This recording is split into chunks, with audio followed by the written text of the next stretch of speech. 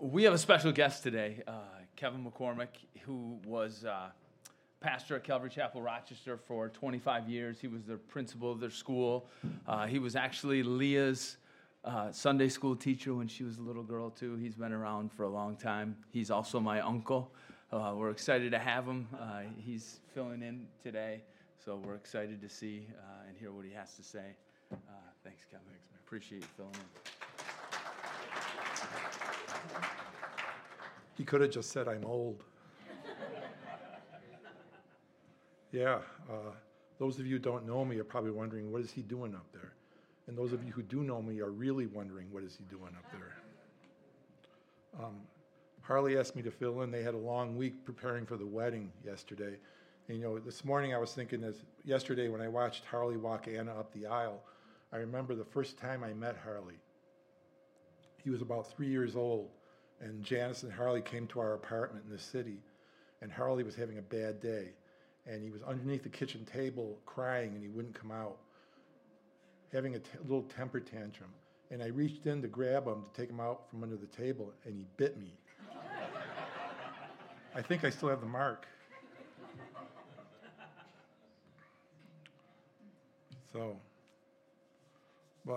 So today, just, if you're on the prayer chain, you see that there's a lot of stuff going on in the fellowship. A lot of people are having trials and tribulations. There's a lot of sickness. There's a lot of hospitalizations. People are dealing with a lot of stuff. So this morning I thought, Lord willing, I'd talk about when storms come into our lives, because there's a lot of people we know that are dealing with many different things. So Lord willing, I'd like to talk about, will it happen? There's an old saying that says, a little rain must fall on each life. And is that true? Is it inevitable that things happen in our lives that are traumatic? So will it happen? And then also talk about, why does it happen? Why do these things happen? Why is this happening to me? Why is this happening to this person over here? And also, how do we prepare for the storms that are coming? Can we prepare for the storms that are coming? And if they do come, how do we deal with them? And the most obvious example of going through trials outside of Jesus is probably Job in the Bible. And in Job chapter 1, Job lost his whole livelihood. He was rich, he had a lot of cattle, he had a good family, he had servants. And then one day one of his servants ran up to him and said, raiders came in and stole all your cattle and they killed all your servants. He literally lost everything that he had. He lost his whole livelihood. And in Job 1, verse 18, it says, while he was still speaking, another also came and said, your sons and daughters were eating and drinking wine in their oldest brother's house.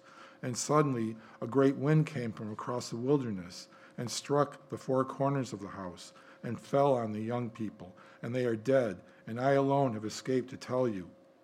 It says, then Job arose, tore his robe in grief, shaved his head, and he fell to the ground and worshipped. And he said, naked I came from my mother's womb, and naked shall I return. The Lord gave, and the Lord has taken away. Blessed be the name of the Lord. In all this, Job did not sin, nor charge God with wrong. And that was Satan's goal, was to make Job sin, to get Job to a place where he would shake his fist at God in anger for all the things that had happened to him, and to accuse God of doing wrong. That was his aim. But taking away all he had didn't bring Job to that place. Even taking away his children didn't bring him to that place. But Satan's last ploy, his trump card for Job to try to get him to that place, was he struck his health. In Job 2:9 it says, then his wife said to him, do you still hold fast to your integrity? Curse God and die. By the way, that is bad advice. But he said to her, you speak as one of the foolish women speaks. Shall we indeed accept good from God, and shall we not accept adversity? In all this, Job did not sin with his lips. There was a man who lived in the 1800s whose name was Horatio Spafford, and he was a very successful lawyer in Chicago. He was very wealthy, and he invested a lot in the city. He and his family were planning on going to Europe to help with D.L. Moody's evangelistic crusade. He had to take care of business, so he sent his family ahead of him. And as they were crossing the ocean, the ship that his wife and his daughters were on struck another ship and sank. His 4 daughters perished. He received news that the ship had sunk, and then later on he received news that his 4 daughters had died and gone down with the ship. And so he immediately started crossing the ocean to be with his wife, who was grieving. And when they got to the spot where the ship went down and his daughters perished, he sat down and wrote these words.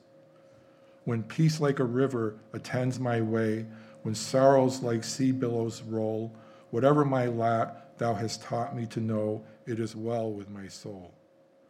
Though Satan should buffet, though trials should come, let this blessed assurance control, that Christ has regarded my helpless estate and has shed his own blood for my soul. My sin, oh, the bliss of this glorious thought, my sin, not in part, but in whole, is nailed to the cross, and I bear it no more.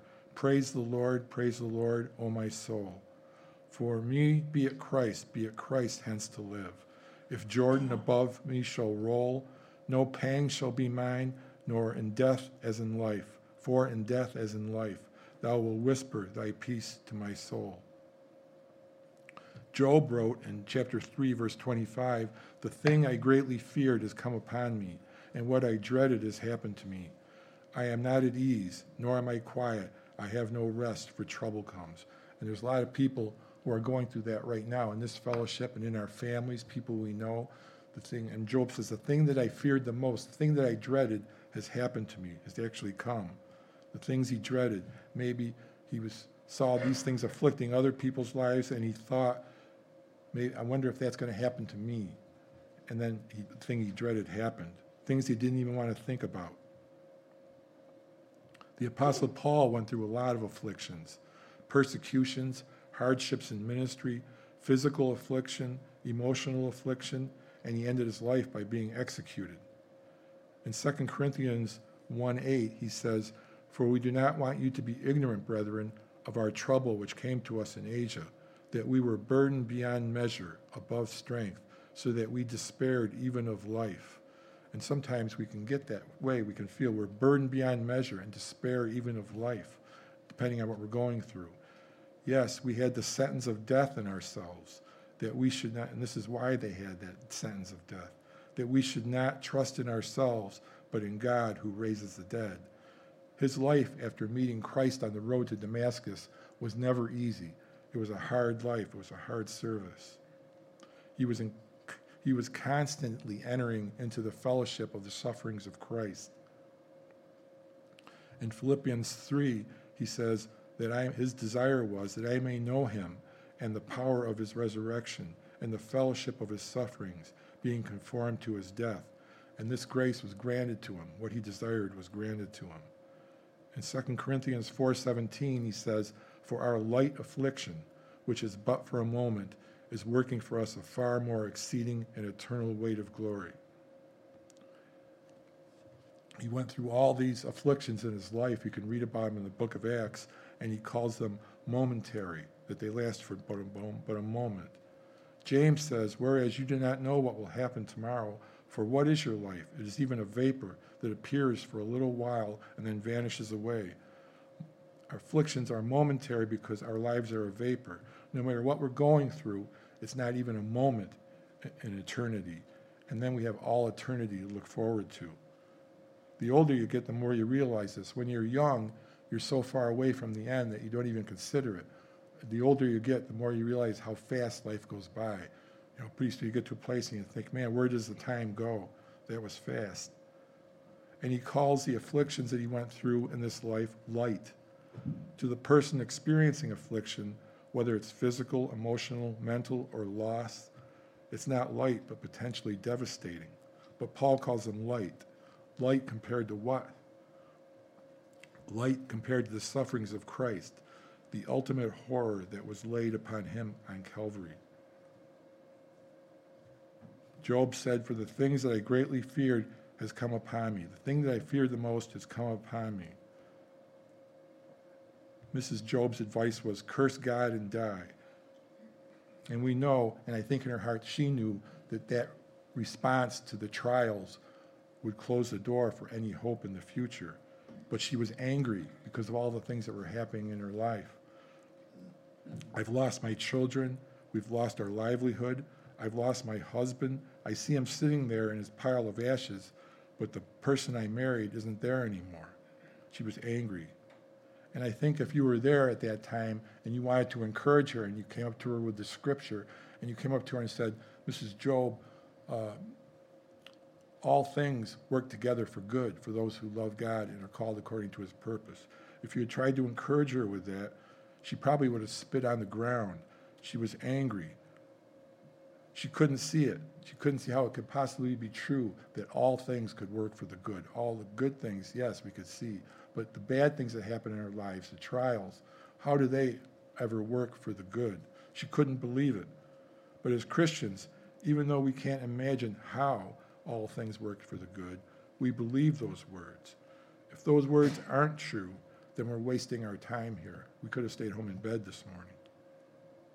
But for those who love God and are called according to his purpose, for those who have been made children of God through faith in Jesus Christ, all things do work together for good. All things, the blessings and those things which we fear the most that may come upon us. Everything works to the good because of our Heavenly Father. In John 9:1, it says, Now as Jesus passed by, he saw a man who was blind from birth. And his disciples asked him, saying, Rabbi, who sinned? Is this man, or his parents, that he was born blind? Jesus answered, Neither this man nor his parents sinned, but that the works of God should be revealed in him. I must work the works of him who sent me while it is day. The night is coming when no one can work. As long as I am in the world, I am the light of the world. They wanted to know, why did this happen to this man? Why was this man born blind? And Jesus said, he was born blind. This trial came upon him so that the works of God could be revealed in him. They wanted to know who sinned, this man or was his parents. Whose fault is it that this man is going through this trial? And this has always been a common misconception, that if some affliction befalls us, it's because God is punishing us for some area of sin or failure in our life. Job's so-called comforters accused him of this. They told him, all this affliction is a result of your sin. I had a good friend who died from cancer, and he suffered terribly. The treatment was worse than the disease, and he had issues in his life, but the thing that was constantly torturing him was he had this belief and this feeling that he was getting what he deserved, and it tortured him. God does not give us what we deserve. God does not punish his children for their sins. This isn't to say that there aren't consequences. If I sow to the flesh, I will reap corruption. But even in that, God's mercy endures. Jeremiah 3:1 says, They say, if a man divorces his wife and she goes from him and becomes another man's, may he return to her again? Would not the land be greatly polluted? But you have played the harlot with many lovers. Yet return to me, says the Lord. In Sunday school, we tell the kids, there are two words that you will never hear from God, go away. And there are two words you will always hear from God, come closer.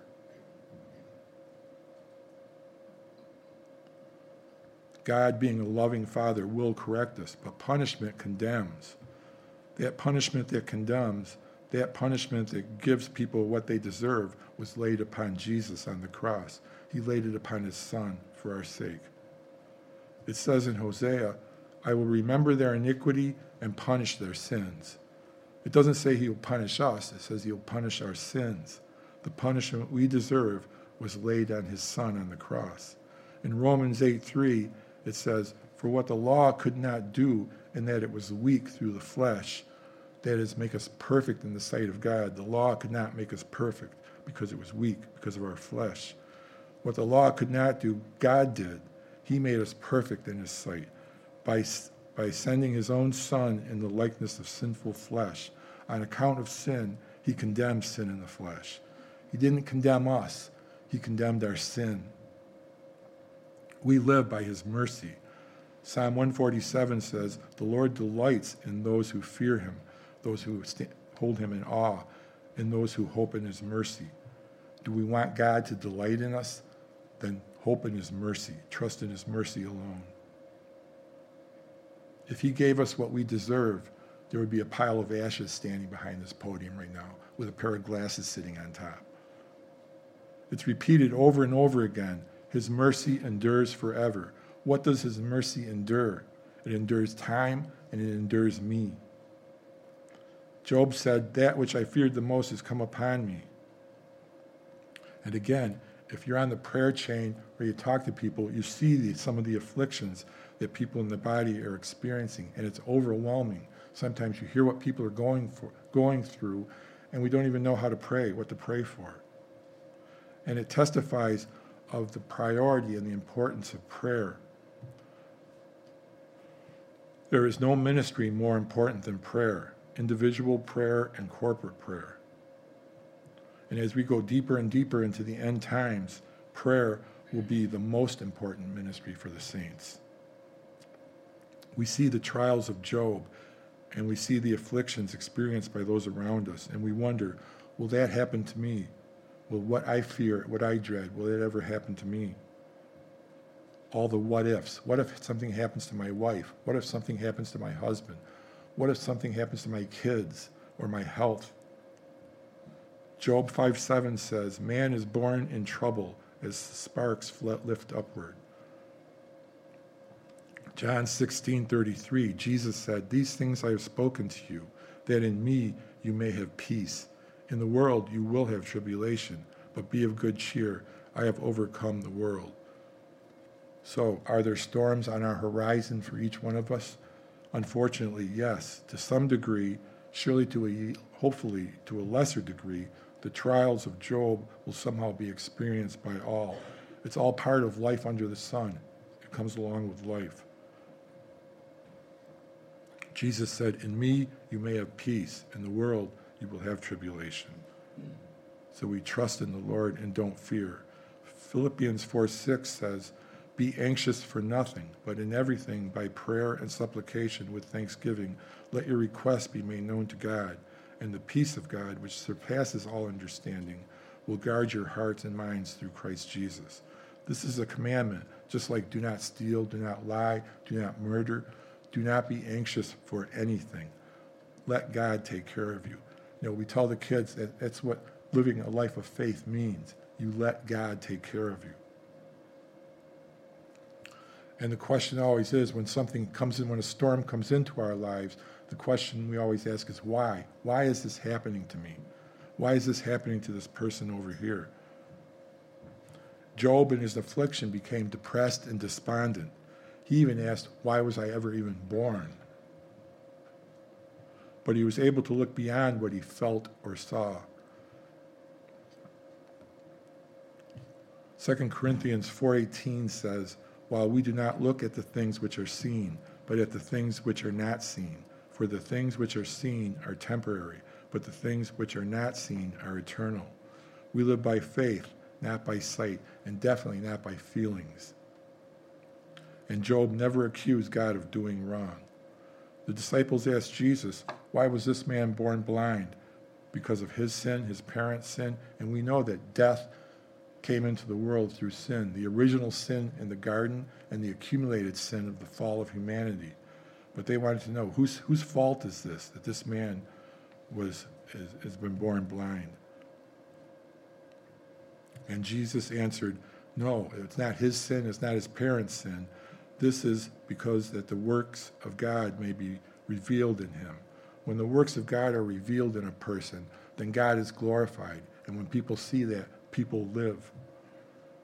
I know a woman who was quite elderly now, and she's suffering all the ailments that come along with old age. Her husband suffered for a long period with a debilitating physical affliction and passed away. Her son was murdered during a robbery attempt in the city. And right now, she's in church every Sunday in her seat, praising and worshiping the Lord, serving in the church, praying for people. She never stopped serving the body as a prayer warrior. She has never accused God of wrongdoing. People look at her life and they're amazed, and they wonder, why hasn't she been destroyed by these events? Why is she still in church? The work of God is revealed in her. All things work together for good. We don't know why tragedy happens. When something happens, the worst things could happen, and we wonder why. Why did this happen? And in this lifetime, we probably will never know why. But the day will come when we will know. And when that day comes, we will actually thank God that it happened.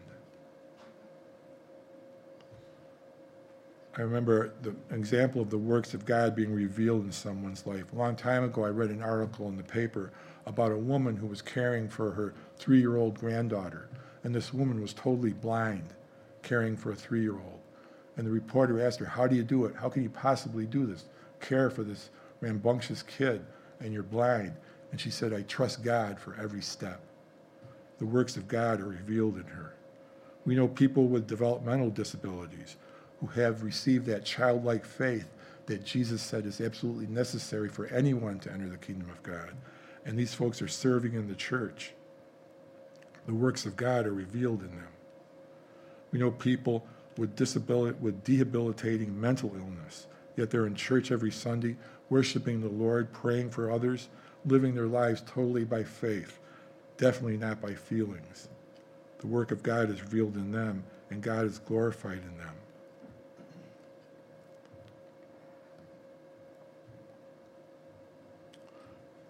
There are some people that the world looks at and labels them as handicapped or disabled. God looks at them and calls them chosen, given a greater faith that the works of God may be revealed in them. Men and women who have lost husbands and wives, parents who have lost children, and yet are able to stand and testify, it is well with my soul, because of the reality of their hope in Christ. The work of God is revealed either by healing or sustaining us, keeping us, by the God of all comfort for his greater purpose, worked out in our lives by all things. When we get to the end of our lives and we're standing before the Lord, there's one thing that every Christian wants to hear: well done, good and faithful servant. And I heard someone say, in order to hear well done, you would have had to do something, which is true. And if anyone ever heard those words, it would be Paul the Apostle.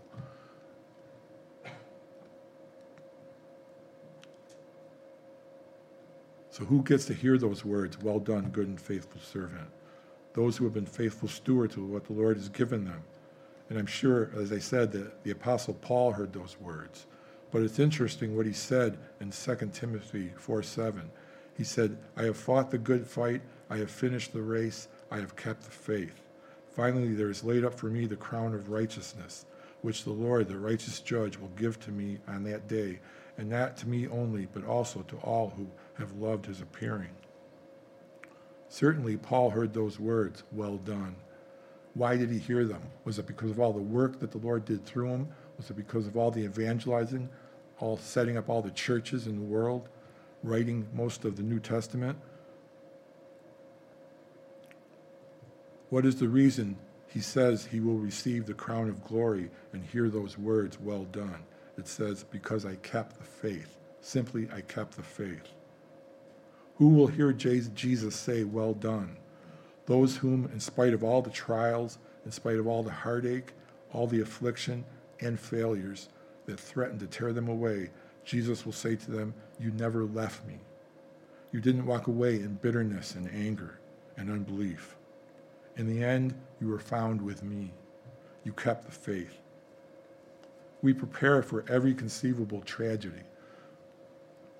We have car insurance, life insurance, home insurance. I read an article where wealthy people are building bunkers and stocking them with food and weapons because of what they feel is what storm is coming. We prepare for every conceivable tragedy. How do we prepare for those Job-like afflictions that are sure to come? How did Job, I believe, prepare for what he had no idea was coming? How do we prepare for sickness, loss of a loved one, emotional pain? Can we prepare for these things? We can, by getting as close to Jesus now as we can. clinging to him now before the storm hits.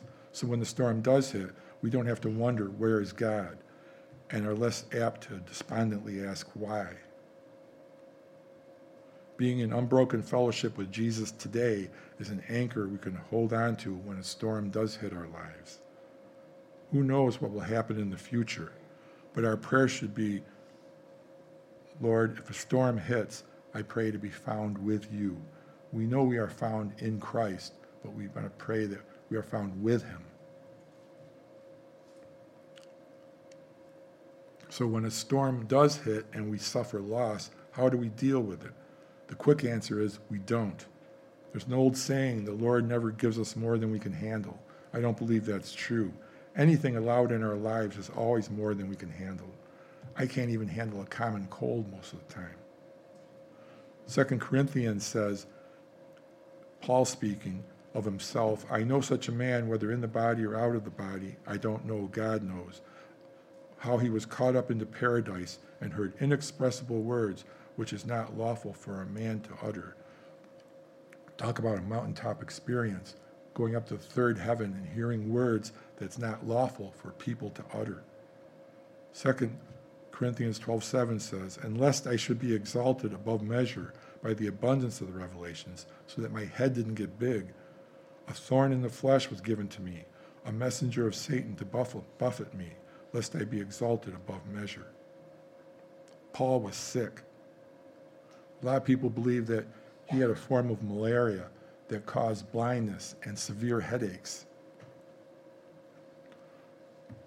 According to some people, Christians aren't supposed to get sick. And if you have enough faith, you can just claim a healing. The Apostle Paul was sick, and the Lord said, no, I'm not going to heal you. The works of God are going to be revealed in you through this affliction. Paul says in 2 Corinthians, concerning this thing, I pleaded with the Lord 3 times that it might depart from me. And he said to me, my grace is sufficient for you, for my strength is made perfect in weakness. Therefore, most gladly, I will rather boast in my infirmities, that the power of Christ may rest upon me. My grace is sufficient for you. Grace. We all know the definition of grace. It's getting what we don't deserve. Someone writing a long time ago,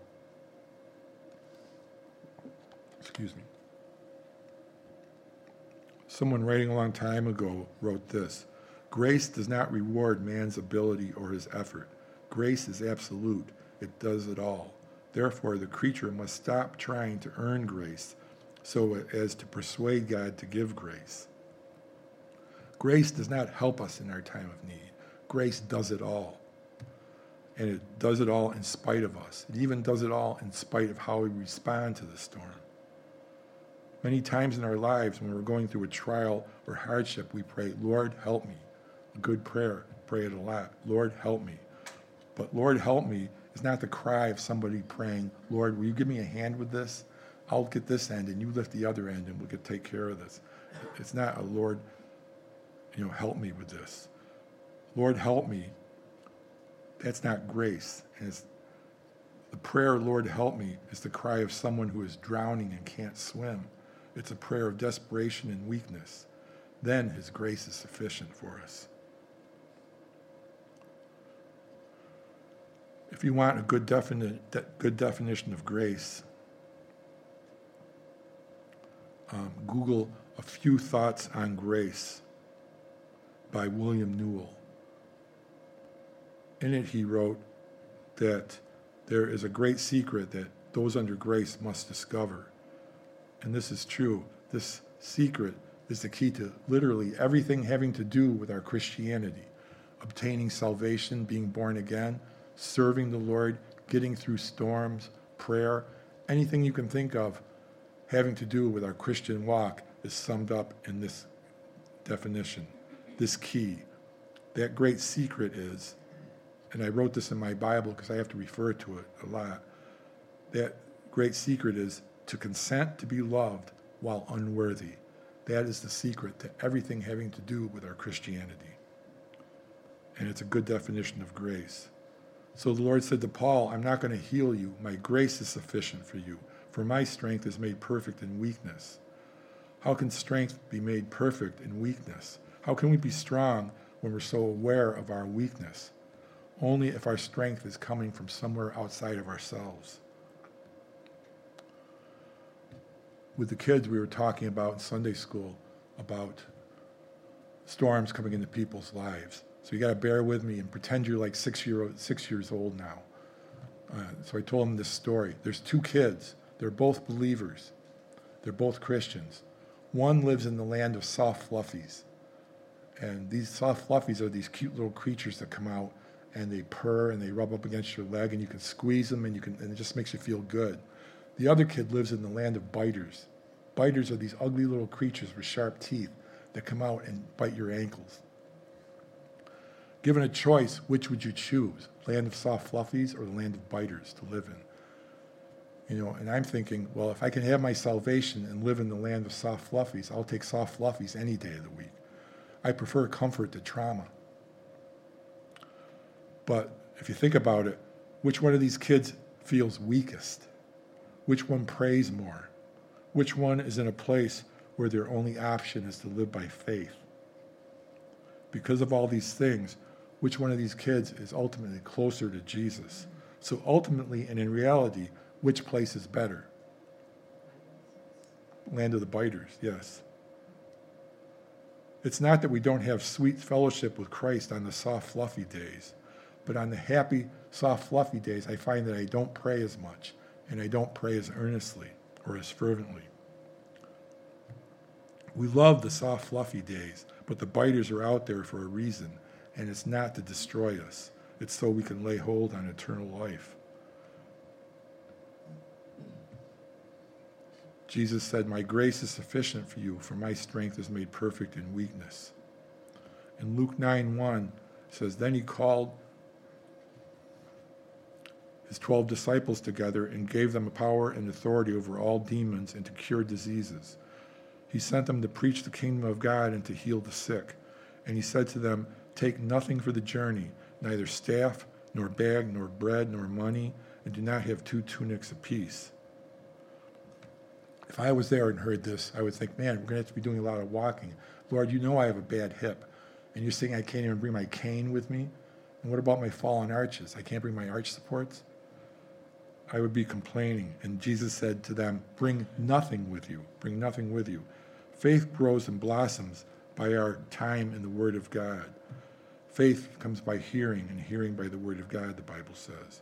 It also blossoms by experience. When we believe what God says, step out in faith, and we find that his word is true and that he is everything that the Bible says he is. Jesus said, "Blessed are the poor in spirit." Only the poor can live by faith. The rich have too many other options. The works of God are revealed in the poor. When we desire to serve the Lord in all circumstances, when we desire to step out and serve the Lord, whether we're going through trials or tribulations, we bring only 2 things with us: weakness and need. In Matthew, it says, Peter answered and said to him, "Even if all are made to stumble because of you, I will never be made to stumble." Jesus said to him, "Assuredly I say to you that this night before the rooster crows, you will deny me 3 times. Peter said to him, "Even if I have to die with you, I will not deny you." And so said all the disciples. In Luke it says, "And the Lord said, 'Simon, Simon, indeed Satan has asked for you, that he may sift you as wheat. But I have prayed for you, that your faith should not fail. And when you have returned to me, strengthen your brethren.'" He said to him, "Peter, Satan wants to sift you like wheat, and I'm going to let him. I have chosen you for a higher purpose, that the works of God may be revealed in you. But first you have to learn that my grace is sufficient, and that my strength is made perfect in weakness, not your own effort, not your own strength." So if you suffered loss, if you're feeling like you're being sifted like wheat because of the storms in your life, you have been chosen for a higher purpose, that the works of God may be revealed in you by his grace. Paul would go on to say, "Therefore I take pleasure in infirmities and reproaches, in needs and persecutions and distresses, for Christ's sake. For when I am weak, then I am strong." 2 Corinthians 4:18, while we do not look at the things which are seen, but at the things which are not seen. For the things which are seen and experienced are temporary, but the things which are not seen are eternal. Romans 4:18, speaking of Abraham, the man of faith, who contrary to hope, in hope believed. The thought that all things work together for good is sometimes contrary to hope. It's beyond our comprehension, but in hope we believe. Revelations 2:14, and God will wipe away every tear from their eyes. There will be no more death, no more pain, no more sorrow or crying. There shall be no more pain, for the former things have passed away. We started with Job saying, that which I feared the most has come upon me. And we'll end with Job saying, after all his trials, or because of his trials, I have heard of you by the hearing of the ear, but now my eye sees you. I know my Redeemer lives. We're going to take communion this morning. And just like, so we remember what our Lord has done for us. May our strength, our grace,